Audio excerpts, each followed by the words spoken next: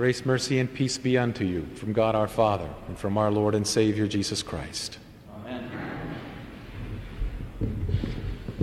This morning when we had the day school kids here and I was preaching this, it struck me almost at the moment of being spoken that how completely unapplicable it seemed for these kids, at least for the little ones. Because when you were little, you remember how nothing in your mind could daunt or cause you great fear or doubt when it came to God and His ability to answer prayer and His ability to complete what He has promised. It's not until you began to grow a little older that rational reason came into play and you began to think a little bit deeper than just the statement that Scripture gives. And in fact, as you and I grow older, do doubts grow exponentially with each passing year as we begin to see inconsistencies in how God acts or our way of perceiving how God acts. When Christ was ridiculed from the ground up to the cross with words that mocked Him and said, "Come down if you are the Son of God," He was showing Himself to be exactly what they claimed Him not to be.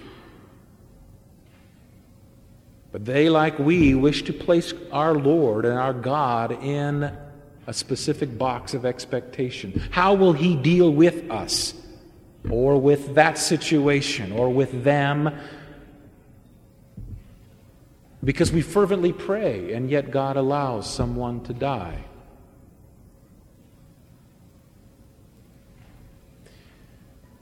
We fervently pray, and yet our job still is taken from us.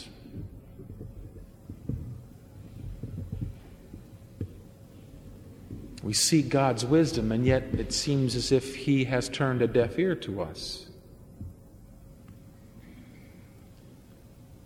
And these things pry upon our hearts more as we grow older. It becomes kind of the playground of Satan. Because our memory of things in the past is clearer sometimes than our memory of what happened yesterday. And in thinking about the things of the past, it's interesting, the things that we cannot seem to forget, isn't it? Oh Lord, how I wish we could forget those things at times. They serve no purpose but to be used by Satan in our own flesh to flagellate and beat ourselves down.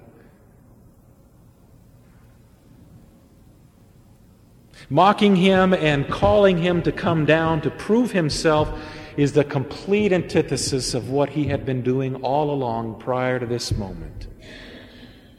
And all the miracles that He performed, from healing, raising the dead, walking on water, stilling the storm, and so on and so on.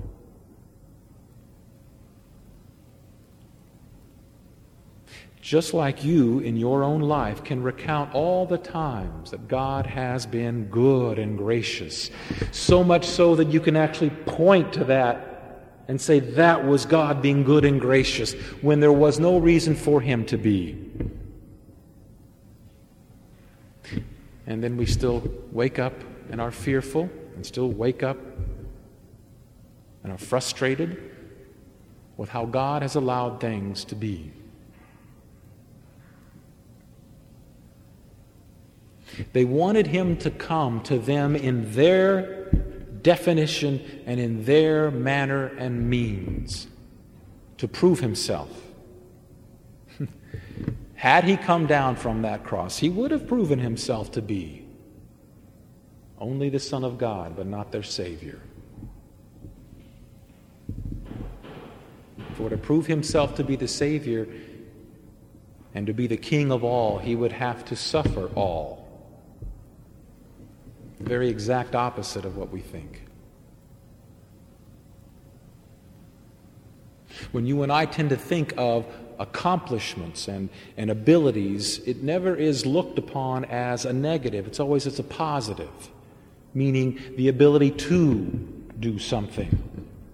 The very thing that He does is the very antithesis to what you and I, or they, should expect it to be. And that's why you and I say, hindsight's 20/20, isn't it? When we look back and see the maneuvering of God's hand in our life, in our families' lives, in our loved ones' lives, how He has moved us around and shaped us and our children, and all through suffering, which is always a part of God revealing Himself as the one who saved us from the utmost suffering. You see, you and I were joined to that suffering. We were joined to the one who was crucified. And to ask Him to come down is to completely eliminate our entire being joined to Him and His life. It negates the fact that we will rise again with Him. It robs us of the comfort of true forgiveness, for Him to do anything but to die and to be mocked as He is in the text. But when He is caught between a rock and a hard place, He doesn't bicker and complain.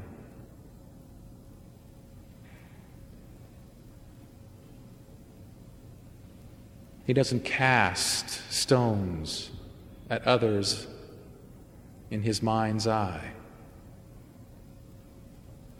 which unfortunately is what we do.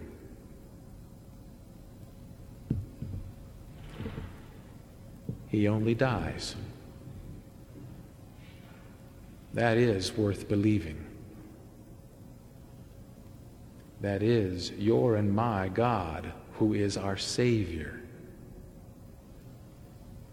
And it proves He is a God who does not break His word, which enables little kids and children to believe,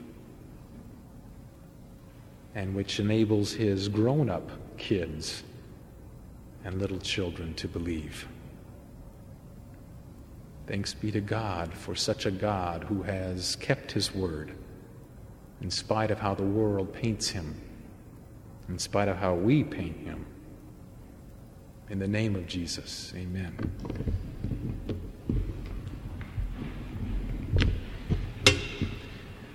Peace of God, which passes all understanding, keep your hearts and minds on Christ Jesus to life everlasting. Amen.